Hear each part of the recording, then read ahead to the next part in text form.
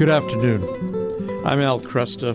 We continue our look at the tragedy in Uvalde, Texas. With me right now, Father Matthew DeLeon.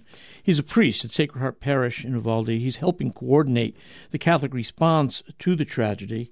Father, thanks. I appreciate you joining me. I know the circumstances are tragic, but I appreciate you taking the time. Sure. Thank you for reaching out. And we're here on site at Sacred Heart in Uvalde, but I'm not exactly sure how is it or what you would like to hear from us. Oh, sure. No, I was making a point earlier today that when these tragedies happen,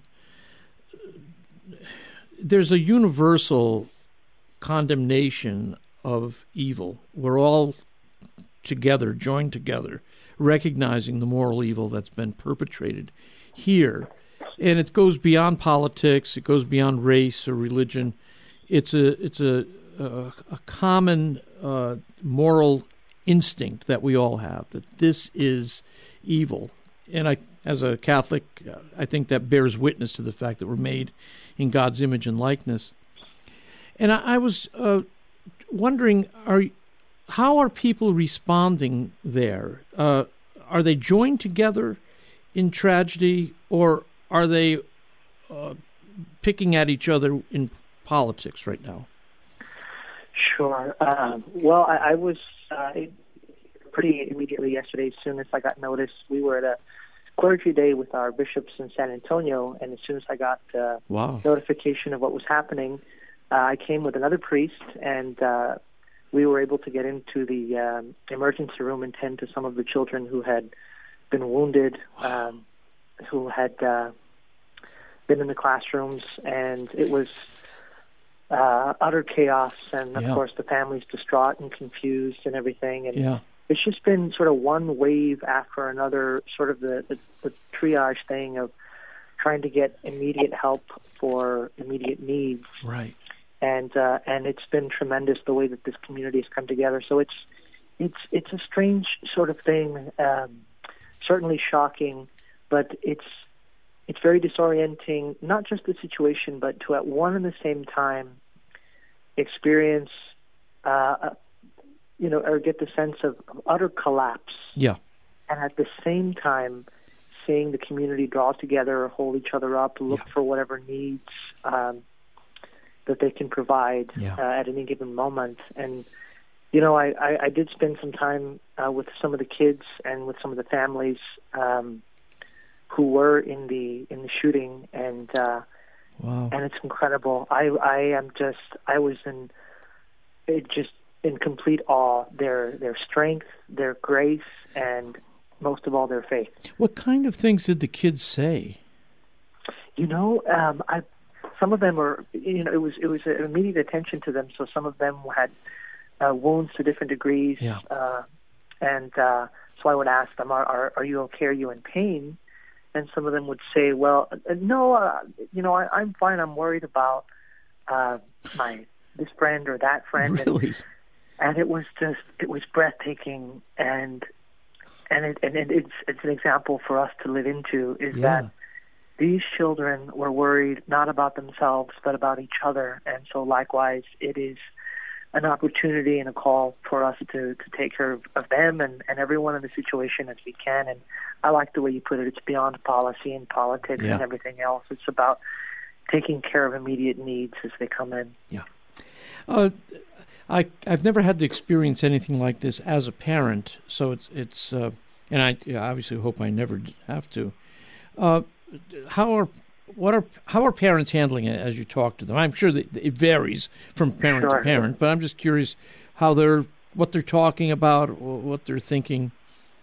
Well, I think parents are suffering in unimaginable ways here, not just from loss, but also from the confusion, and just because of the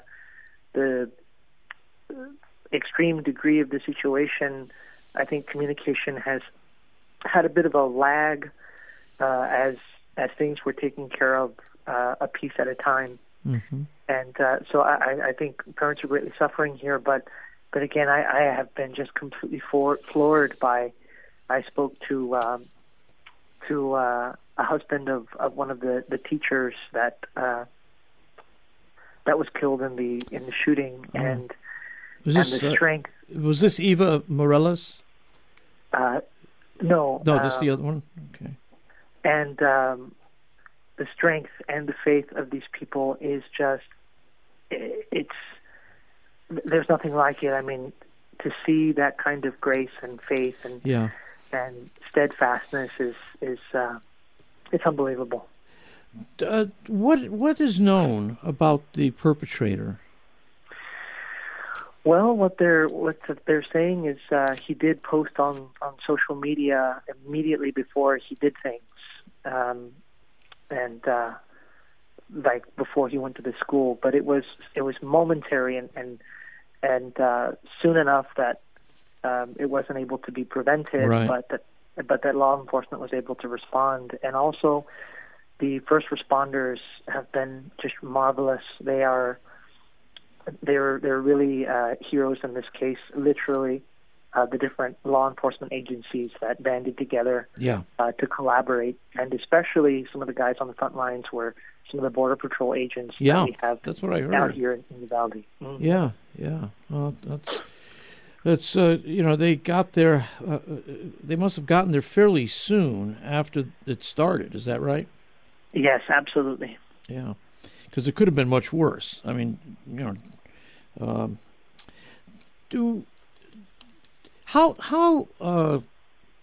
how intensely Catholic is Uvalde in terms of population? I'm actually from. I'm the priest in the neighboring town, and so I don't know the the specific percentage, but I'm from this area, born and raised from this area, mm-hmm. and so it is Catholicism is in the water. Okay, the roots. That's what I was wondering. Yes. So, what will be how will the church be ministering? What particular actions will be being taken? I'm glad you asked that. On site right now at Sacred Heart Church here in Uvalde, we have on site, and we've had all day, and we'll have as long as we need to have them. We have grief counselors, a team of grief counselors, a team of priests that are here all day, some religious sisters. Mm-hmm. We have Catholic Charities that is providing, of course, this counseling service. They're providing housing assistance for those that may need it, financial assistance, and basically we're trying to be here for any need possible. And the Archbishop has been here present yesterday, today, and he'll be here again tomorrow. And we celebrated Mass together, celebrated by the Archbishop yesterday at 8 p.m., and today we're having another Mass at 6 p.m., celebrated by Archbishop Gustavo and the Bishop of Piedras Negras, Mexico. Some of our people are from that area, so he's coming in also. Very good. And so we'll be having a Mass tonight. And, Archbishop mentioned it in his homily yesterday. We came here to provide a little bit of love and support yesterday, and today we came to provide a little more, and we'll be back tomorrow and do the same thing as long as we have to, and as long as we need to be here, we will. Yeah. Is there any talk about the school? What is the year over at this point? Well, school is certainly not in session this week, but right. They've been also very close to the teachers and the students, the government trying to provide also counseling services for them, and the local funeral homes are going to take on the expense for all the funerals. Wow, that's great. I mean, it is. Moments like this, it does remind us of our common humanity, and I think being made in the image and likeness of God, we have to really, in a way, let these moments sink in. Sure. Because they pass, and before too long we're back thinking that we can solve these things with just laws, when in fact we're dealing with the problems of the human heart. Absolutely.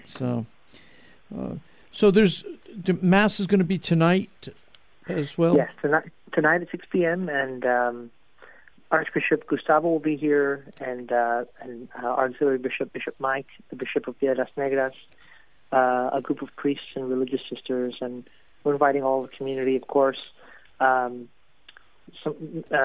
Several of the families that were in this horrible tragedy are members of our community, so there is plenty of love and support and prayer going on here for them. Yeah. Are there other Christian institutions in the area there, ecclesial fellowships, churches? Yes, they have a ministerial alliance here, and they had been present at the Civic Center here in Uvalde, and they have been pairing up to try to provide from their communities anything that comes up. Yeah. And basically there are there's just so many resources people have really pulled together, but I think it's also a matter of these kind of things, I think, happen in process, letting the family take it one step at a time, but in their time and in their way, and that they know. I think it's important, to get the word out that they know that we're here for whenever they're ready and for whatever it is that they need. Yeah. How large is Uvalde? I don't know how big it is, really. Roughly. I don't know the population. I think it's about a 5A school. Okay. Something like that. It's the biggest town in this area until you get to Del Rio. I don't know if you know. Okay. I don't know the area well. No. Okay. You're about 100 miles from San Antonio? Yes. Yeah. Okay. Yeah. I wonder.